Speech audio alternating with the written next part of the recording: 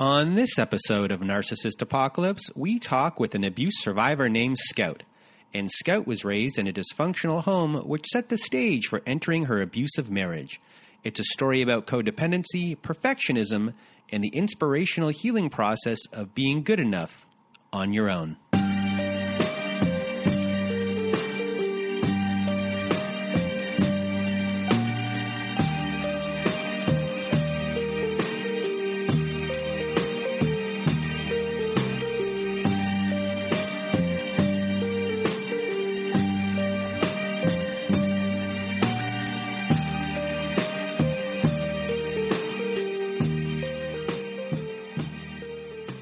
Welcome to Narcissist Apocalypse, a podcast that gives a voice to survivors of narcissistic abuse.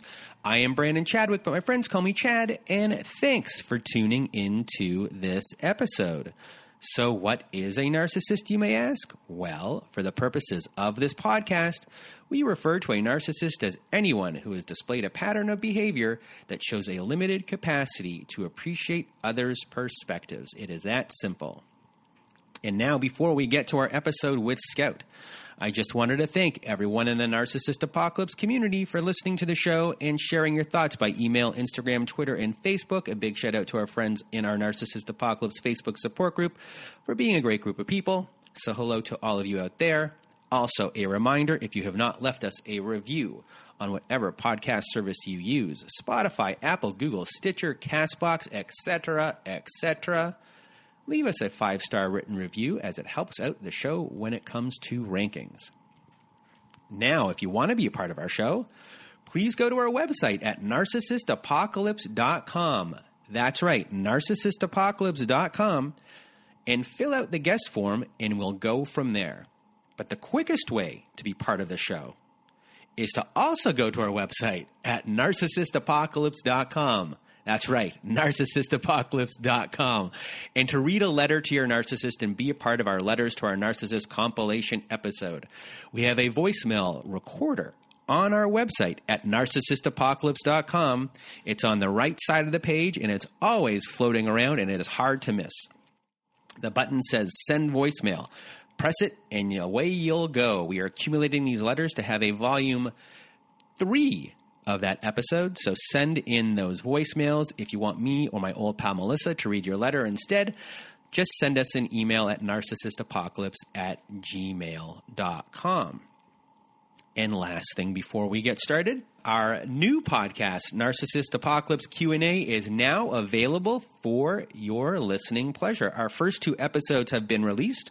The first is with Julie L. Hall, where we discuss the role of scapegoats in the family. And the second one was with licensed professional counselor Debbie Tudor, and we discuss adult children of narcissistic parents and her brilliant, and I say brilliant because it really is a brilliant method, her brilliant third method of contact called protected contact. It's a great episode. Both episodes are fantastic. We've got really good feedback so far. And an upcoming episode that will be out later this week will be about the authentic self versus the fake self. And in this episode, yes, are you ready for this? In this episode, we deep dive into my own fake self for everyone to hear. I was nervous about doing it, and we did it. It was with an episode with Claudia Sine Mosias. And, if you want to hear about all my insecurities, you got to go and subscribe to Narcissist Apocalypse Q&A and get ready for it later this week. And everyone, the other thing, all of these therapists and coaches that have been on the Narcissist Apocalypse Q&A can be found at abusetherapy.org. That is correct, abusetherapy.org. So if you're looking for a therapist or a coach, please do go to abusetherapy.org. It helps out the show a lot by using the therapists and the coaches that are on there. So if you want to support the show, please use abusetherapy.org. And now it's time for me to get out of my own way. Here is my conversation with Scout.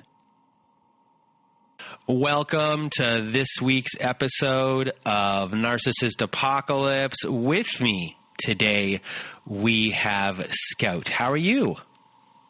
I'm great. How are you? I am good, and thank you for being here and sharing your story with us today. And I'm just going to get out of your way and give you the floor to tell your story. All right. So I'll start with my childhood, just to give a good background. I was one of 4 kids.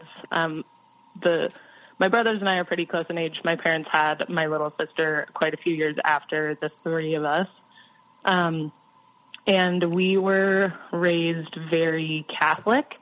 I wouldn't say like Orthodox, but we did go to church every single Sunday as a family. My grandparents on both sides, so my parents' parents were all Catholic or converted to Catholicism. Some of my uncles were Catholic priests. My great aunt was a nun. So it was from a very, very Catholic family. And going to church every Sunday, that was just something that we did. It's something I did my whole life. My siblings and I all we were all baptized. We all had our first communion. We were all, at least I was confirmed when I turned 16. So it was definitely something that was important. It wasn't something that I necessarily enjoyed, at least when I was a kid, that, you don't want to go to school or you don't want to go to church every single Sunday. It's a little boring. You're stuck there for an hour when you could be doing something else. So that was how my childhood was just that. And then we were a really tight-knit family, at least how it looked from the outside and how I remember it. There was always a lot of conflict. My father was, he was a great dad. I get along with him fantastically. My mom and I never really got along. In my opinion, she favored my brothers. So I had 2 brothers, the older one and my younger one. I was in the middle. My mom really favored my 2 brothers. And I think that just stems from how she was raised by her parents. My mom was the youngest of 6. So she was pretty young compared to her other siblings. So she was just kind of like, afterthought would probably be a bad idea, but I think that's kind of how she viewed it. And so leftover trauma from her childhood kind of came into my life, and she put a lot of it on me. So I was a straight A student. I was top 10 in my graduating class in high school. I got into every university that I wanted to get into when I graduated high school. And my whole life with my relationship with my mom was, how can I be good enough for her? What do I have to do that would be good enough? I was never told that I was good enough just the way that I was, just because I was her daughter or a human or anything like that. It was, how can you perform to be good enough for your mom? How can you do better than your older brother who didn't do well in school, wasn't a good student? Teachers would call home all the time for him. And I don't want to say he wouldn't get in trouble, but it wouldn't be the same ramifications for him that it would be for me if I did the same thing. And so, especially because I was 2 years behind my older brother, every teacher that he had, they already had preconceived notions about me being a bad student or me not doing my work. And so I would not only have to, again, perform well, but I would have to be a perfectionist or go above and beyond just to get these teachers to see, oh, she's not the same as her brother. And we had a unique last name. So it's like they knew that I couldn't pull no, we're not related at all. And my parents were teachers in that same district, so everybody knew our family. When I was in high school, my older sibling also had a reputation as well. And I remember I was in grade 9 and I was in class. It was called typing or something like that. It was just some class for it was like a fluff kind of class. And the teacher goes, "Is this person your brother?" And I said, "It depends." And she said, "What does it depend on?" I go, "Did you like him or not?" And she goes, "I didn't like him." I go, "Then I'm not his brother." And I dropped the class. Exactly. I dropped the class the next day and I took accounting instead. Yeah, and that's the exact same experience that I had. And so it's really my whole childhood, as I view it now, a lot of it was me overperforming or trying to be a perfectionist just to get people to see me, because I wasn't taught that my worth came from me just because I'm alive, I'm a living, breathing human. I was taught that unless you do things better than everybody else, you're not good enough. If I got a B on a paper, it wasn't good enough. I was asked, well, how come you didn't get an A? And so that was a lot. And I remember in fourth grade, sitting at our dining room table doing homework, just like breaking down, crying, like at 11 o'clock at night, because I had so much homework and I couldn't get it done. And this is in fourth grade. It was ridiculous. And this memory is so prominent in my brain, just because it was one of the many examples of when I just like could not feel good enough. So come high school, one of my cousins on my dad's side, she got divorced. She had kids who were young. And I remember my mom getting so upset by it and just being like, you never get divorced until your kids are out of high school. How dare you leave your kids? Because she left and moved somewhere else. And my mom was so upset by it. And so in my adolescent brain, I was like, oh, okay, like this will never happen to our family ever. Pretty soon after that, so when I was 15, my parents were going through something weird, and I didn't know what was happening. I don't think anyone knew what was happening, at least as kids. And I just remember my dad came home one day and was crying, and my mom didn't really, like, console him or anything. It was a bizarre experience. And he just had this conversation with me, just me and him, because I was really close with my dad, because I felt like I could tell him anything my whole life. He didn't get mad at me the way that my mother did. I only remember him spanking me one time in my whole life, like my mom did it all the time. So I felt safe with him compared to my other parent. And he had this weird conversation with me when I was like 15, just he and I, about like, it was almost like you have this one life, you need to live it. Family's all that matters. And I didn't know where it was coming from. And then I want to say a couple weeks later or something, I woke up one morning and my dad was screaming at my mom in the living room. And my sister at this time was like 3 or 4 years old. So I went out, I woke up and I went to go get her. And my dad just runs out of the front door and looks at my mom and is like, tell her what you did. And I was like, what is going on?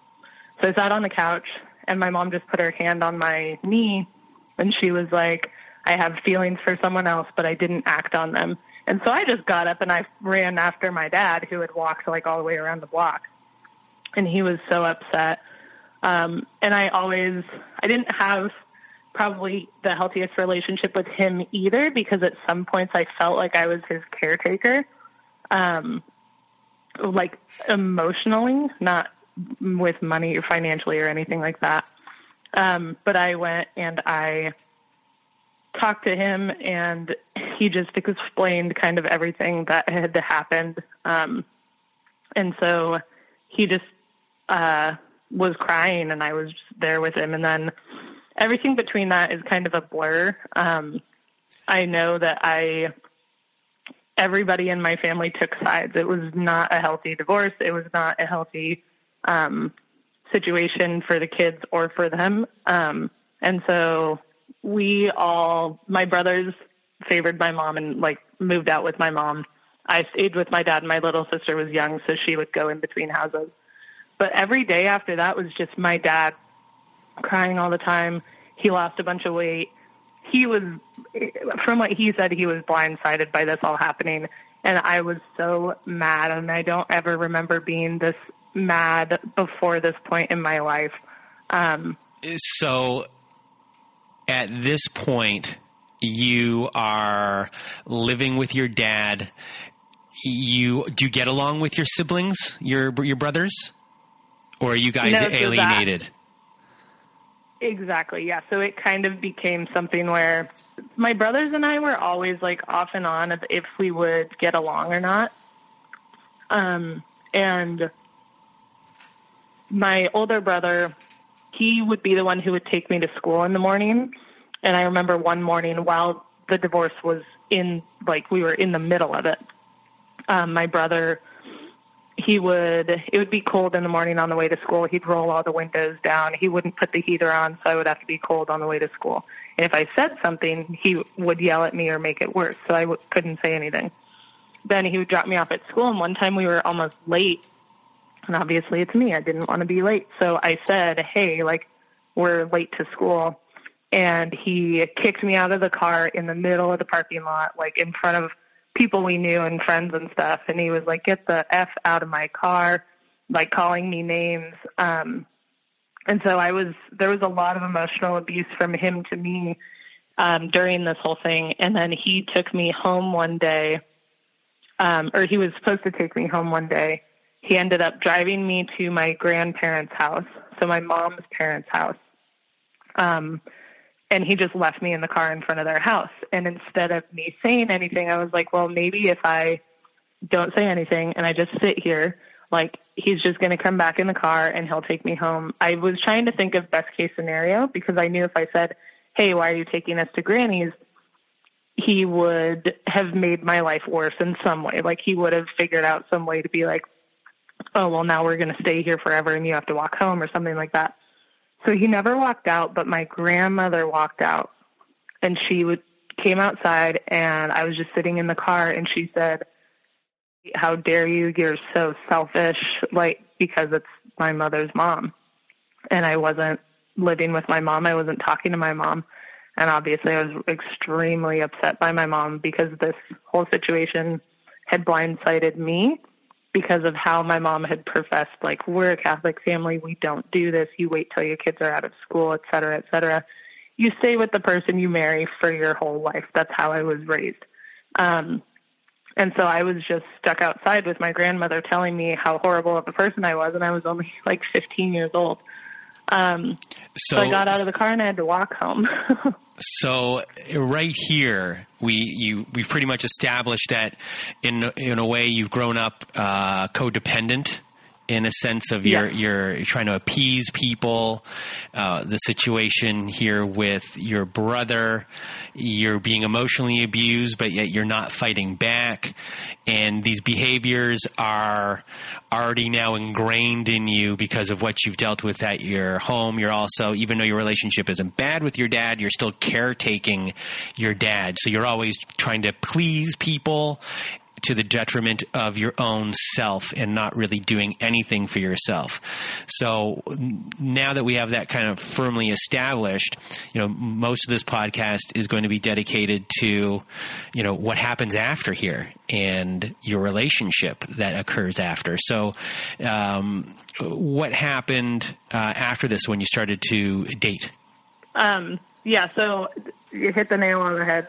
Had the perfect scenario foundation for becoming an extremely codependent, anxiously dependent, perfectionist.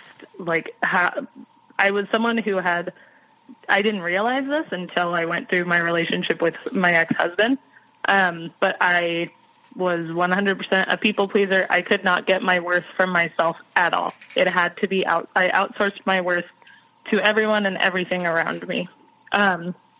So I had any relationship that I had, in high school or later, that was healthy.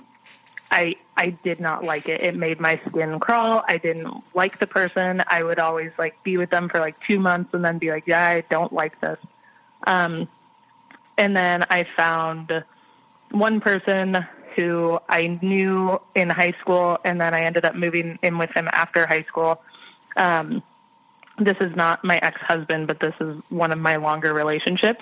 That relationship was really toxic, and then I got out of it and kind of dated. And once I got out of that relationship, I ended up meeting my ex-husband.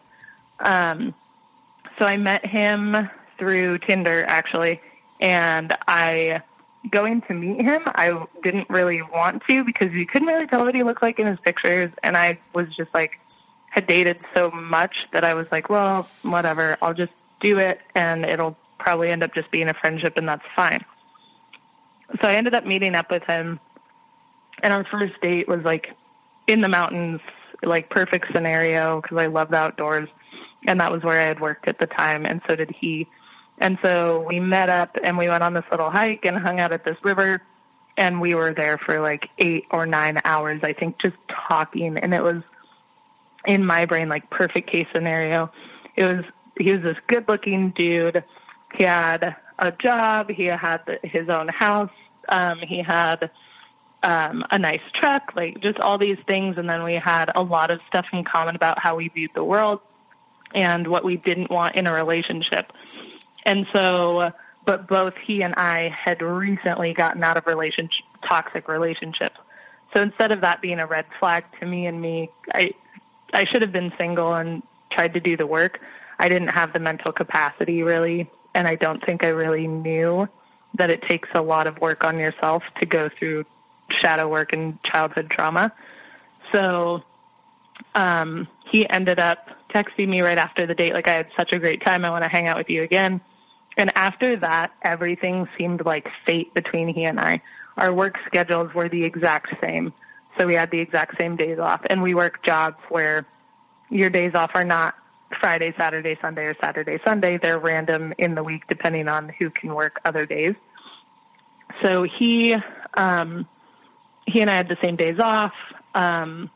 Everything just kind of seemed to work. Like there was this one time where he and I were both talking on the phone, and he was way off in the wilderness somewhere, and I was near my house, and we both were just talking outside on the phone, and we both looked up at the same time, and we both were like, oh my God, a shooting star. And so it just seemed like all these kind of cosmic things were happening, and I ignored every single red flag. So he would talk very poorly about his ex-girlfriend and tell me how crazy she was, how psycho she was, and then he would love bomb me. So he would just tell me what every girl wants to hear, like, oh my gosh, I've waited for you my whole life. I remember dreaming about someone like you. You're perfect. You're this, you're that, and totally put me on a pedestal, which based on my childhood, like we talked about, that was exactly what I thought I needed in my life. I was like, look at all my worth I'm getting from this person who's telling me all these great things about me. So I totally fell for it.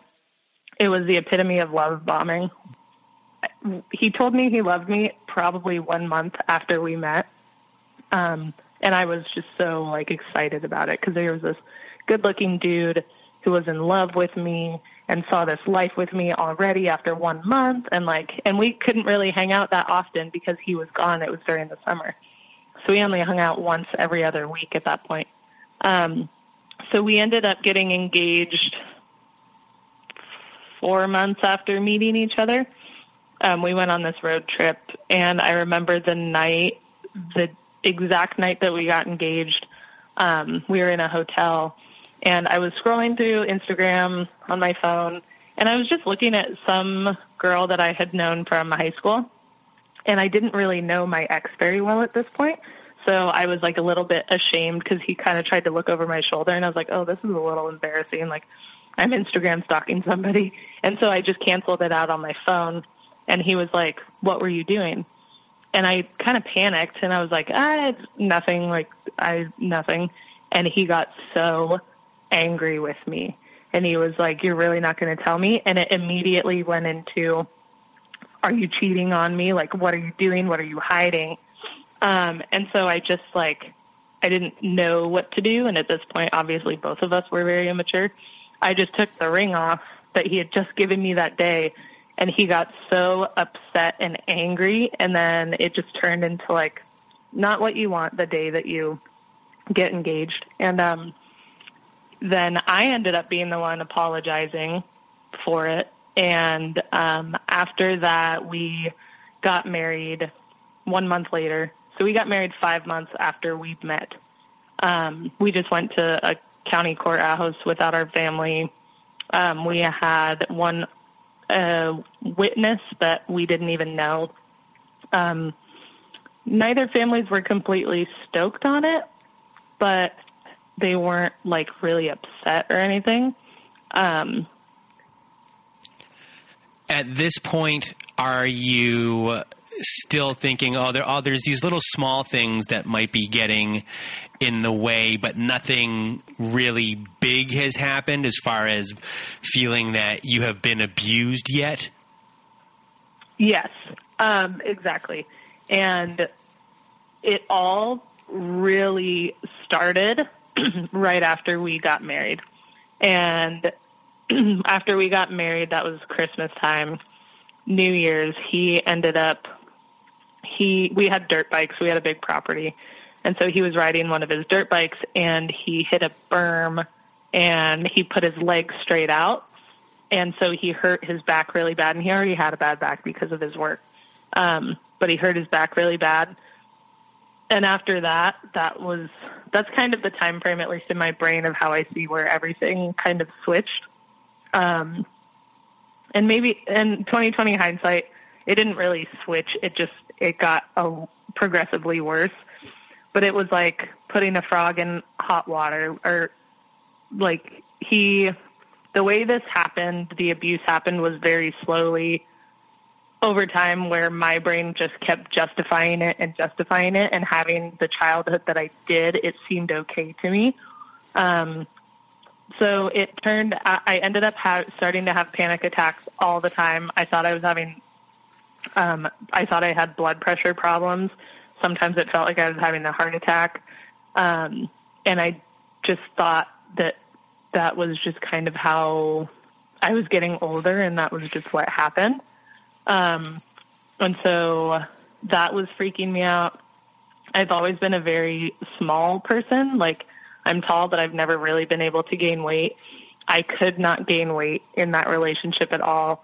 I couldn't eat enough to gain weight. Like, I just could not gain weight. I had people asking me all the time if I had an eating disorder.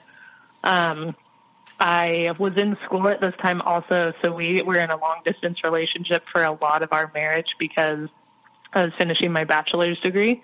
And so that made his jealousy issues worse because I was not home with him.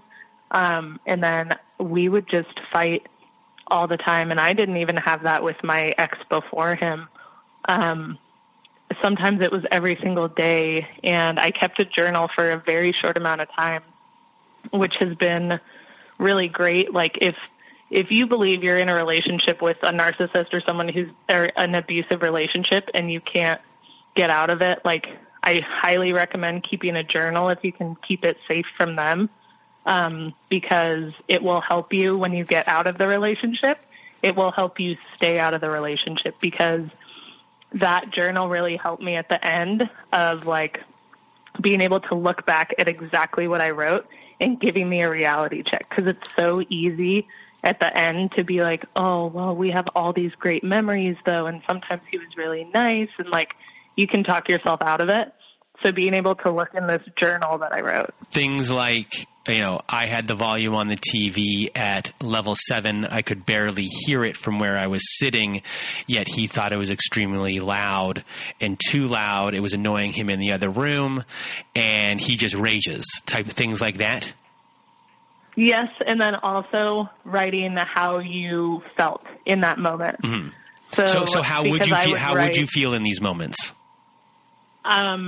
When we would argue, he would bring up something that was so random that I never did, or that his ex did, but he was projecting it on me, and he would go from 0 to 100 in half a second of, like, we were totally fine and having a good time, and then I would say something that he felt threatened by, and he would just start raging and screaming and throwing things. And so I would write in my journal, like, almost like poetry, I guess, but a lot of it was like, I can't live this way. I hate myself right now. Is this going to be the rest of my life? Like, why am I doing this to myself? Like, I mean, I was definitely talking down on myself, but that was how I felt. I was like, there was such a difference. It was like cognitive dissonance.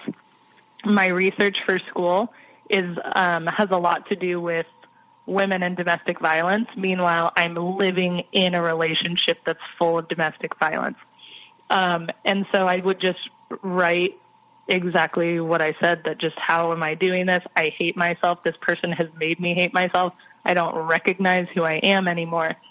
And he would wake me up at 2 a.m. We would fight at nighttime, and then he would finally leave me alone so I could go to sleep.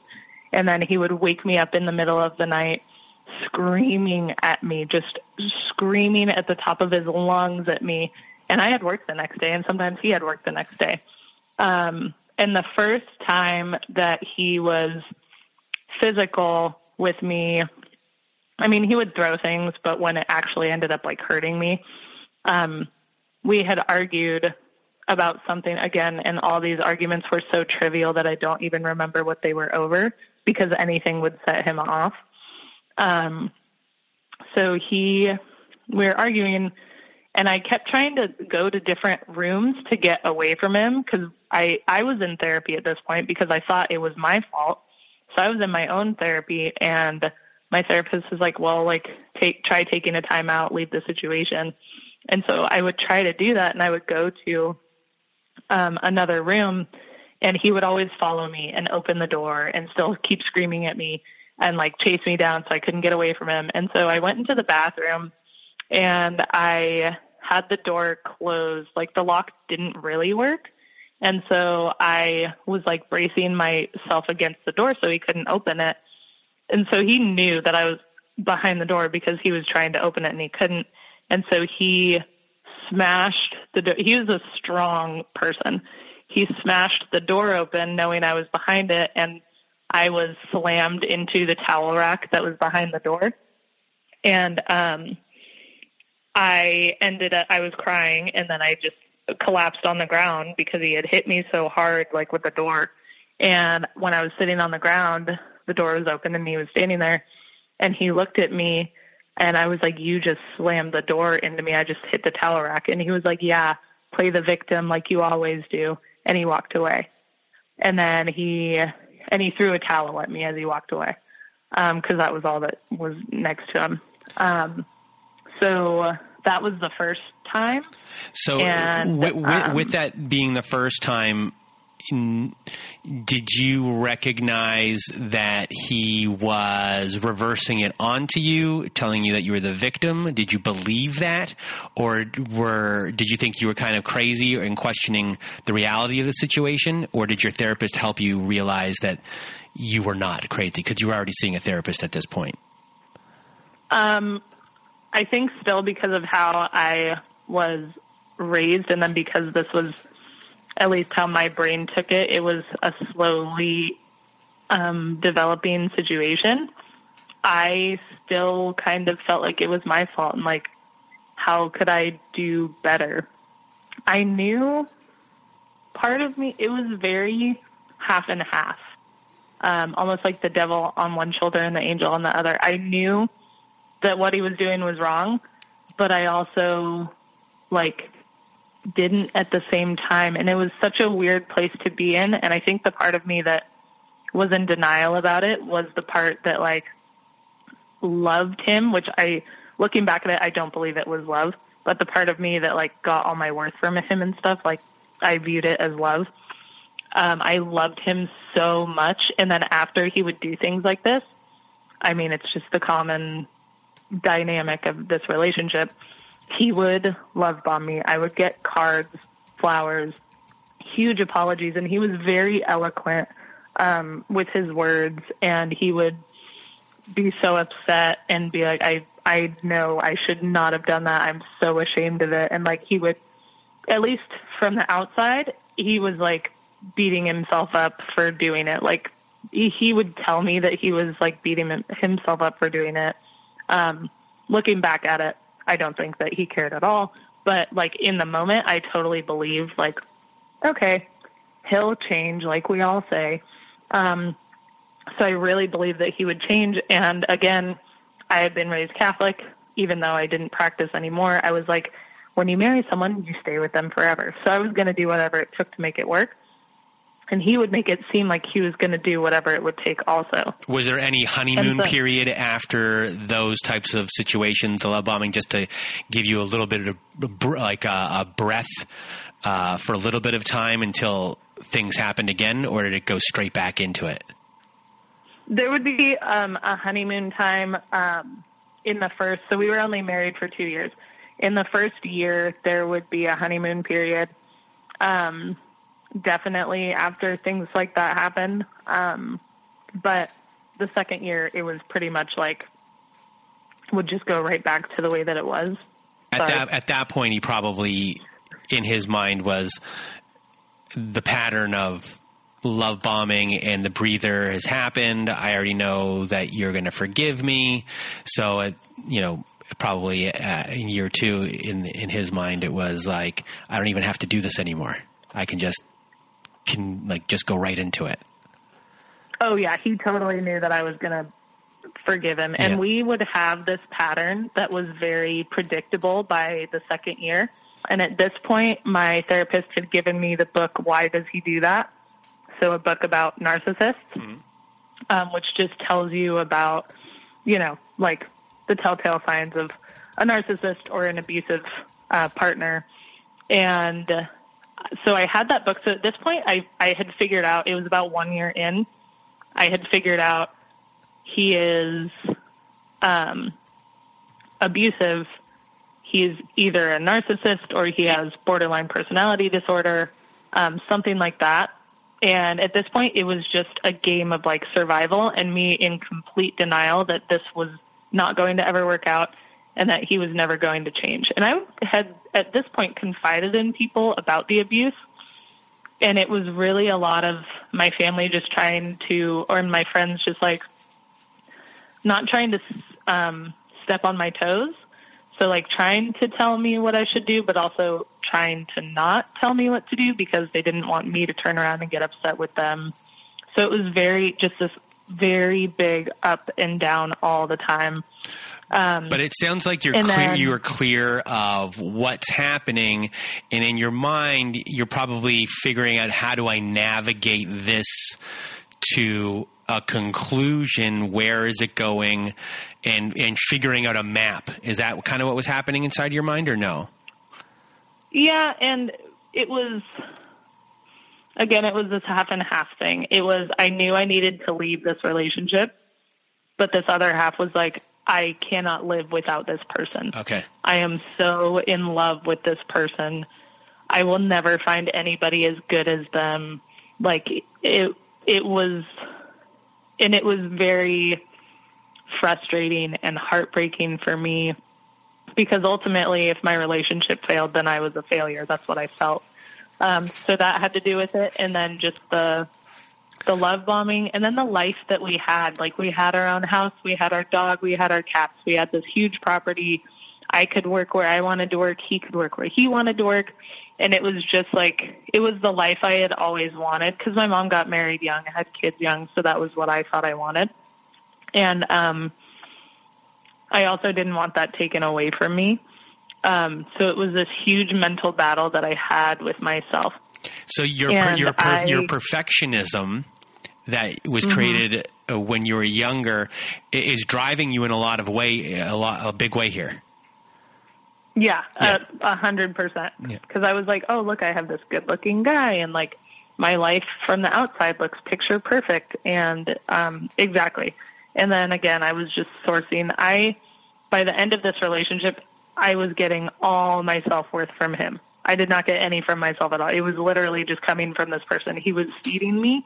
And if you give that to someone, you also give them the power to take it away. And so he was in control of me, basically. He could give me my worth, but he could also take it away. And there were other situations where he dented my car one morning with his hand because he got upset with me. He would trap me in the house. One night he trapped me in the house, physically holding me. He stole my car keys. He stole my phone. And we lived on 20 acres in the middle of nowhere. So I couldn't yell and get help from anybody. And if he took my phone, I didn't have any way to reach anybody. And he would throw my uniform for work all over the house. So then the next day I stayed at a hotel one night because I finally got out of the house, and he argued with me the whole way there, like over the phone, and it was always my fault until like he would sleep on it or something, then he would apologize. But I didn't ever bring it into work. I didn't tell anybody at work at all. And one time he was on a fire, and I had brought up getting divorced, and he and I weren't talking, and he called his sister, his older sister. Sister called me, and she left a message saying we need to talk. And I called her back, and she said, so you and my ex need to stop talking while he's on this assignment because I don't want anything happening to him. And I was like, did he tell you what happened? Like, did he tell you that he's smashed me into a wall and that he's dented my car and all of these things that he did? And she was like, well, no, but you guys just need to stop talking, and then we'll all three sit down and resolve it when he gets back. And so it was never like, no one in his family seemed surprised when I told them about the abuse. They didn't explicitly say, well, it's fine, blah, blah, blah, but they didn't hold him accountable at all, and they were not surprised. And so at this point now I'm thinking his ex that he always said was crazy and psycho, I'm like, you know what? I'm thinking she's not that psycho, because the same thing was happening to me, and I started to kind of go crazy. Like, I was like, I would start to kind of do crazy things or get jealous because that's what he was doing to me. And so my reality was just, there was so much gaslighting. My reality was not actual reality. Like, I was like, I couldn't tell if I was doing something wrong or if I wasn't. I couldn't tell if I was getting mad for normal or correct reasons, or if I wasn't. I didn't even know which way was up anymore by the second year of this relationship. And you might have been a victim of reactive abuse, where yes, you're reacting to whatever he is doing to make it look like to yourself and other people possibly that you are the one that is crazy, when in reality he's poking the sleeping bear. Yes, and he would call his mom or his sister, and I would listen to these phone calls like when we were fighting, and he would tell them how crazy I was being or how I did this, and that, and I would be listening, and I would be like, oh my God, I didn't do any of those things. Like, he would straight up make things up, or he would tell them that I did something that he actually had done. And I was like, and I just had to listen to this, and I was like, how could you say that to these people? And then, so then they thought that I was crazy. And so then they started calling me crazy behind my back. And I called his mother one time because I had heard from his cousin that she was telling everyone that I was crazy. And I called her and I just asked her, I was like, I heard this and I don't know if it's true, so I wanted to ask you directly. And she was like, I would never say that. She's like, I maybe said the situation was crazy, but I would never, ever, ever say you were crazy. Never crossed my heart, hope to die. I would never say that. She also, like my ex, a narcissist and an abusive person. And so that became pretty clear year 2 of this relationship also. Abuse is a family affair. Narcissism, in my opinion, it's a family affair. And none of them hold each other accountable, and it's kind of this closed system. And I always felt like I didn't really fit in with his family. And now I realize why. It's because I just wasn't that way, and I didn't understand it. And they knew that it was almost like I was a threat to their whole system, because I would call it out. And it just ended up progressing like that. And then we kind of had this period of time, the last 3 months of that second year, where I was at my rope's end, because the arguing was every single day. I was having panic attacks all the time, like at least every other day, where I just like couldn't breathe. I had to work out just to try to get my heart to feel normal. I had so much energy, like pent up energy. And I finally was at that point, I thought, where I was like, okay, this has to be done. I can't live this way anymore. I could see myself aging, like, in the mirror. I couldn't gain weight. I was just wasting away. And so I had said that, like, I probably wanted to get divorced. By the time I was really firm on it, he had really, like, kept trying, like, no, I want to fix it. No, I want to, like, I can do this. We can do this. I promise you I will do anything for you. Just, again, love bombing. And I just kind of knew it wasn't going to happen.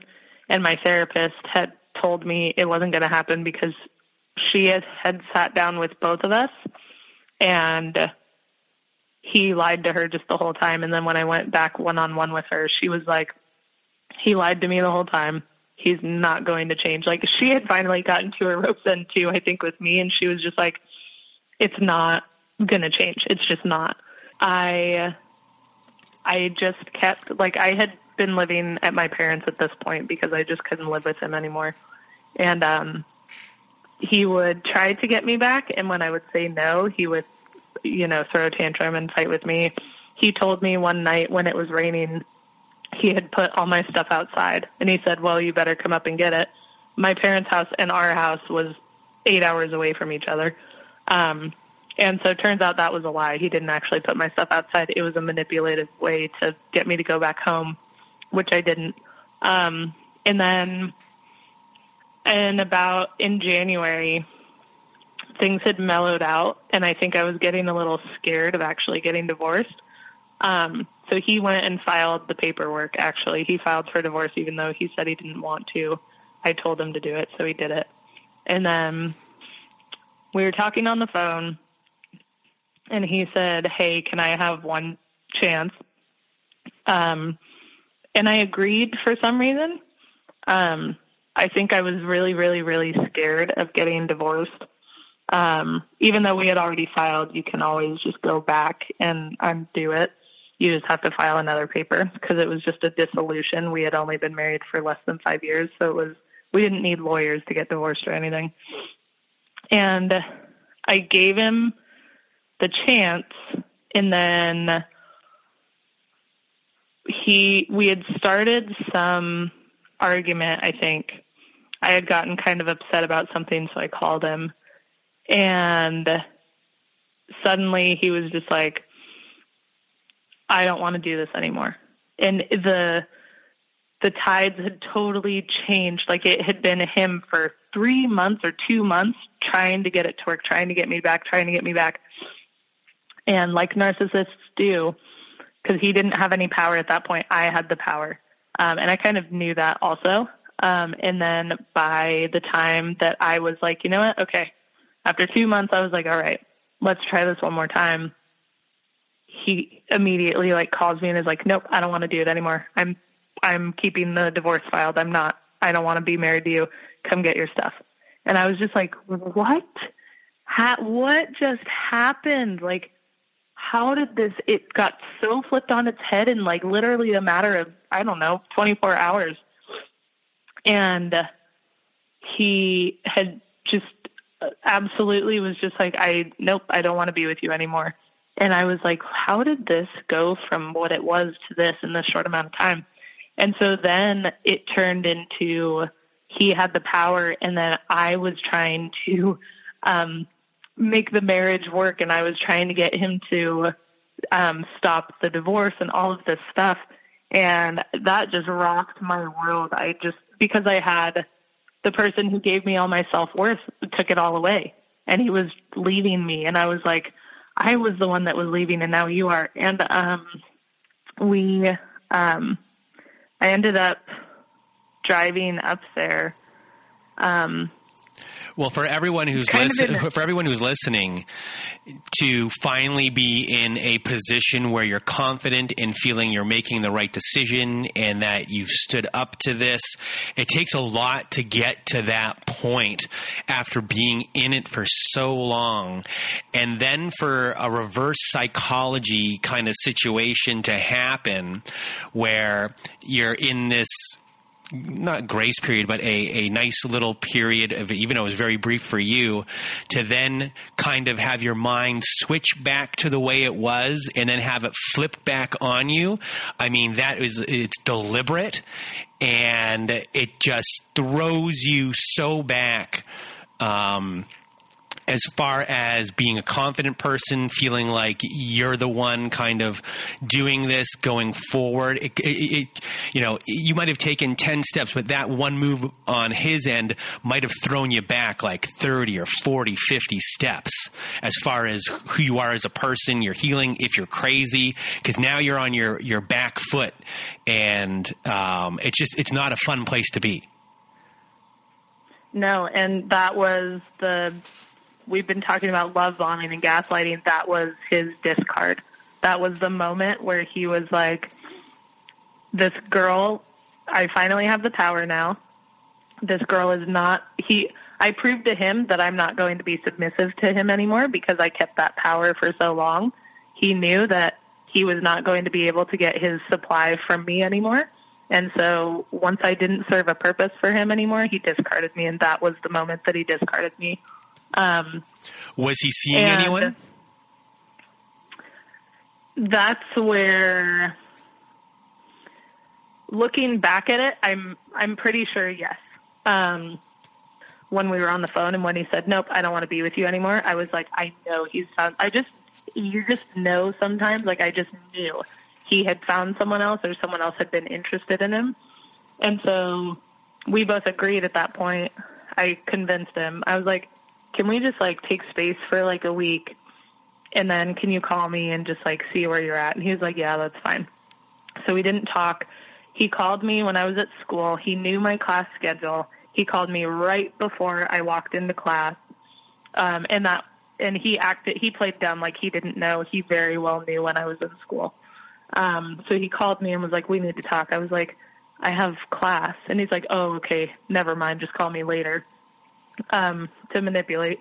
And I was like, no, like, what, why are you calling me? Let's do this now. And he's like, I thought about it and I don't want to be with you anymore. Like, we're just going to stay divorced. He did not care 1 inch about me. And I was so dumbfounded. I could not believe that this person who had gone so far to marry me and say, I want to be with you for the rest of my life, literally flipped a switch and did not care about me at all. Like, as far as he was concerned, I probably could have gotten hit by a bus that night and he would not have cared. So I went home and I got the divorce papers in the mail at that point. And I remember sitting at the kitchen table, and this was a little more than a year ago. I sat at the kitchen table just with my mom, and I was just crying with my head on the table, signing my divorce papers, just like, okay, well, this is like where my life ends. That's what I thought.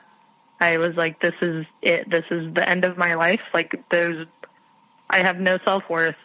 I'm pack living with my parents. I don't know, like, what my plan is really for work. I didn't think that I would ever, like, find anybody else. Nor did I think it was a possibility of, actually enjoying my own company and, like, being able to be single. Because I hadn't been single, really, since, like, 2013. And so I was so beside myself. The divorce was horrific. He would call me all the time regarding taxes or my dog or something and just be so disgusting and nasty to me and tell me how much he hated me. And after that, he tried to call me 2 months ago or a month ago. I didn't answer. He didn't leave a message. But since that point, I've stayed extremely no contact. I know that he's dating someone else. The hardest thing for me about that has been just remembering, like, because my ego wants to say, well, oh, what is she doing that you couldn't do? Why can she make it work and you couldn't? And what I need to remember is, just for my own sake, is I guarantee, and I will never know, but I guarantee she's not doing anything different And because he hasn't done any work on himself, he has this slot for a woman in his life, and he is just cycling women out of it, and the same exact thing will happen again. And it's upsetting for me because he chooses good women, and really just drags them, good, vulnerable women, and just drags them through his dirt.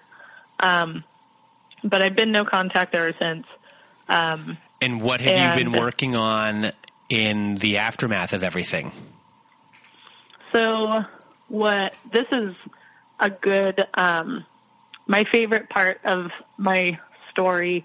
When I was sitting, like I told you, when I was sitting at the kitchen table signing divorce papers, I remember having an epiphany of like, okay, my world can end now.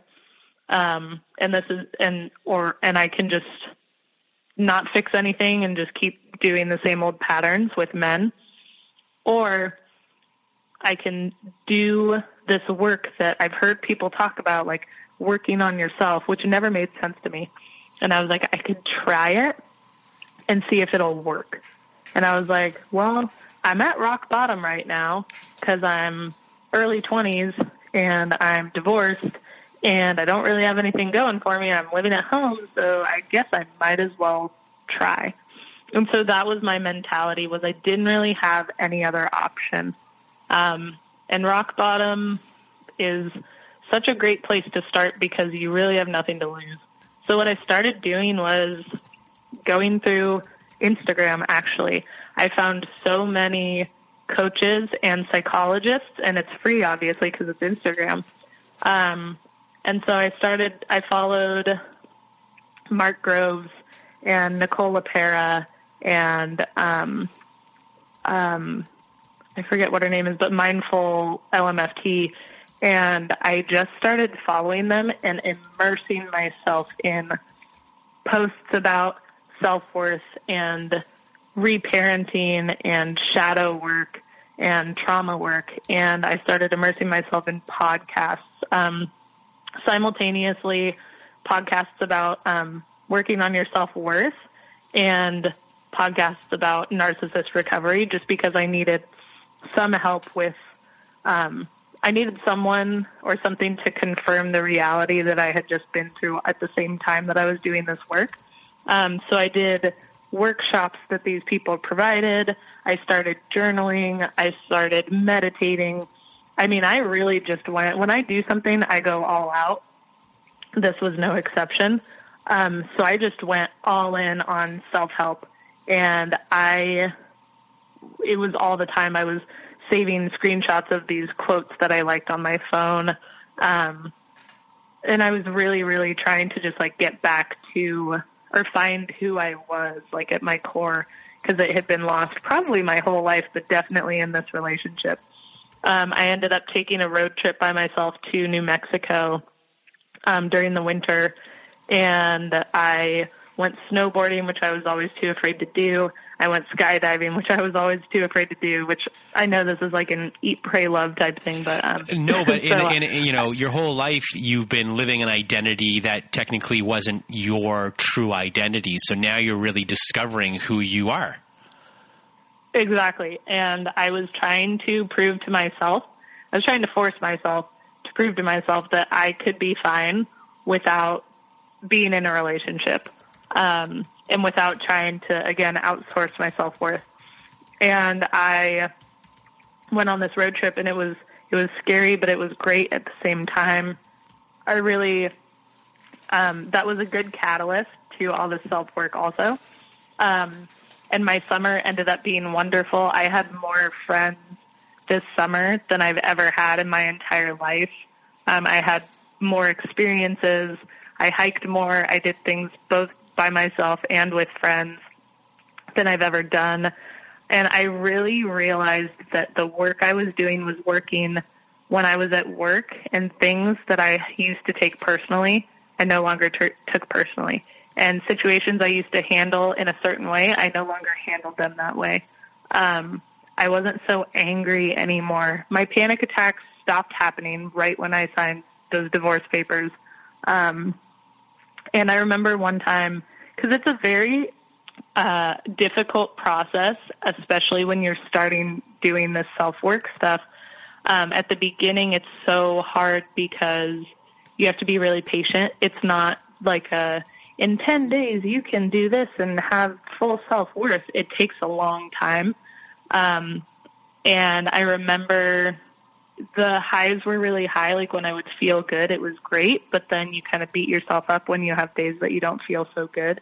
And I talked to this person who I had that was a life coach for me for a little bit. And I remember calling him on a bad day. And I was like, how am I ever going to be single? Like, how am I ever going to be okay and without somebody? I didn't think that it was possible. And he was just like, you can, and you will. And I promise you. And I was like, what? Like him saying that, and with the confidence he had, I couldn't even believe. I was like, what? Like, oh, okay. And so that really helped me just get out of this funk. And I never thought that where I am today compared to a year ago would be possible. It was out of the realm of possibility for me, because I also hadn't really seen people like that, because my mom was codependent and so was my dad. So I never knew that it was a possibility to be able to be single and happy with yourself and to thrive. And I didn't know that once you did that, the people you allow into your life, both relationships and like platonic stuff, those people start drastically changing. I have way different friends than I had a year ago. I have way more friends than I had a year ago. I have different, in the dating realm, when you really do the inner work, I don't get people who are narcissistic talking to me anymore. As far as I'm concerned, I'm pretty sure I just completely turn them off, because no one approaches me that has any red flags like what my ex did anymore, even though soon after we got divorced, that was kind of what I was seeing when I was dating. So that told me that I still had work to do. At this point, I enjoy being single a lot. I've learned so much about myself and healed. So hurt people, healed people, heal people. That's something that, Mark Groves said. And it's so true that like, if you're hurt, you really kind of cause damage around you.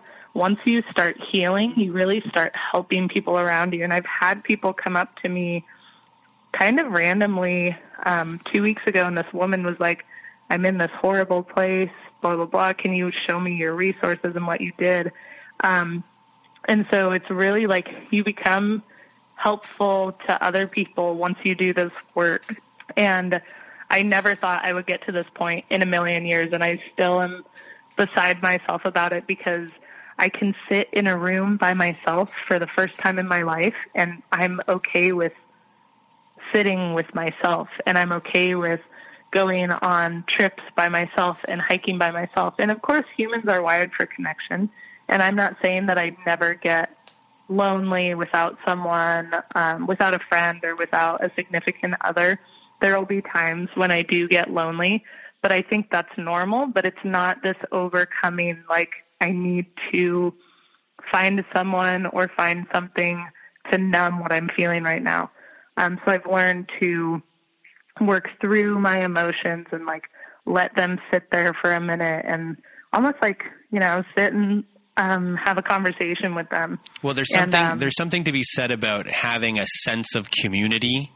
And even though you might not be with the people in the community at that time, you still have the feeling that they are there with you. So being by yourself and doing things by yourself and recharging yourself it's an important thing to do. I mean, not everyone has that ability to do that, especially if you have children and, being able to kind of get away. But for a lot of us out there, but myself as well, being able to have time by myself is something important, even though I do have a good sense of community and I know that I am loved and I know I have people to support me around me.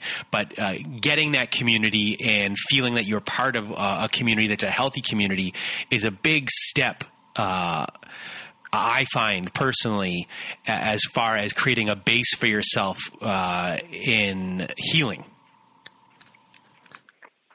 Yeah, and I'm a big believer now, just because I've lived it. I'm not saying this out of, thin air. Once you start doing the work and start doing things that you love doing, like if you love hiking and you start hiking, or if you love, playing chess or something and you start doing that, you will find people who align with you. And I firmly believe that once you start stepping into your worth and making decisions that are aligned with what you actually want, you find these people. And the biggest thing I started doing was I started saying to myself before I made a decision, I would say, if I loved myself enough, what would I do? What would I choose?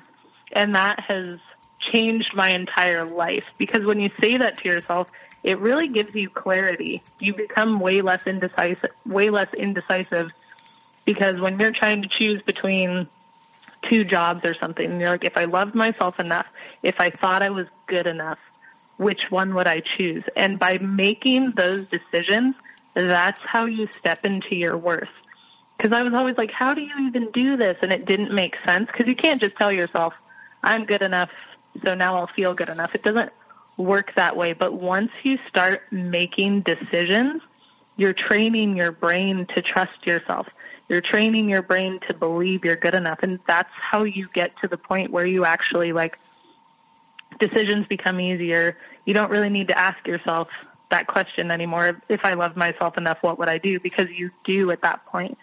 So the biggest thing I learned was making decisions, even if it's scary, and it's very scary, especially when you're starting this, but making decisions that are in alignment with what I really want with my life. And once that relationship was done, and once I started doing the work, I started aligning with really good people and friends, really good, people to go on dates with. I ended up leaving that job that I was at because I realized, especially this past summer, that I was not being treated the way I deserved to be treated. And I remember saying, if I stay in the situation, it's me subconsciously telling myself that my worth is very low. So I decided to just take a risk and take a leap. And I had always wanted to do another job, and I was too scared to do it this whole time for years. And I finally told myself, you know what? You have to let go to make room for something better for yourself.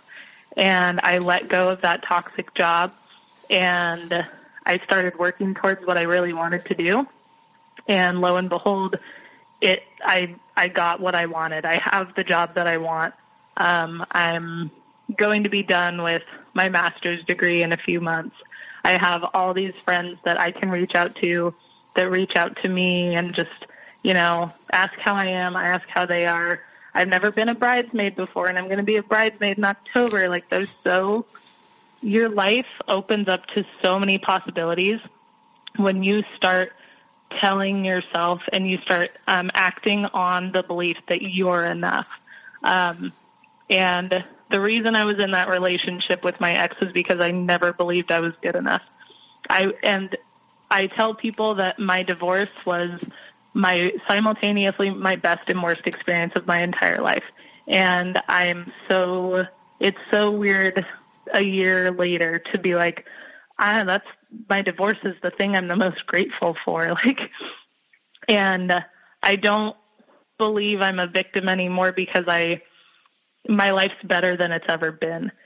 It's a bummer for humans that a lot of us have to get to rock bottom for us to, pick ourselves up. But it was what needed to happen for me. And I don't think everyone has to get to rock bottom to, pick themselves up and start doing self-work. I don't think you have to, but I think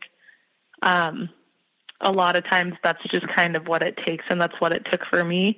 And I just can't believe where I'm sitting today and that my life is just great, and I'm attracting such different people into my life, and I'm dating someone right now who I wouldn't have ever believed I was worthy of a year ago or 5 years ago.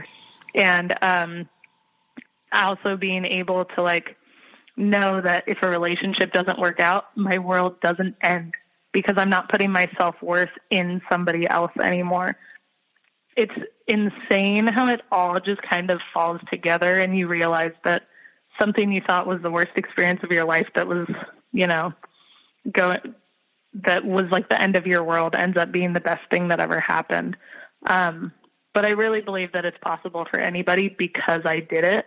And I am a very, I'm a skeptic. And that's just an understatement. And all these resources like Instagram and like your podcast and all of these things, they're accessible to everybody and they're free. And through finding these different things, you find other people who are like them. So like you said, it's this community. And even though they're not physically around you, it's still out there. And so you see people that are like you. And that was the most helpful thing for me also, was just seeing that there are other people like on your podcast. There are other people that have been through what I've been through.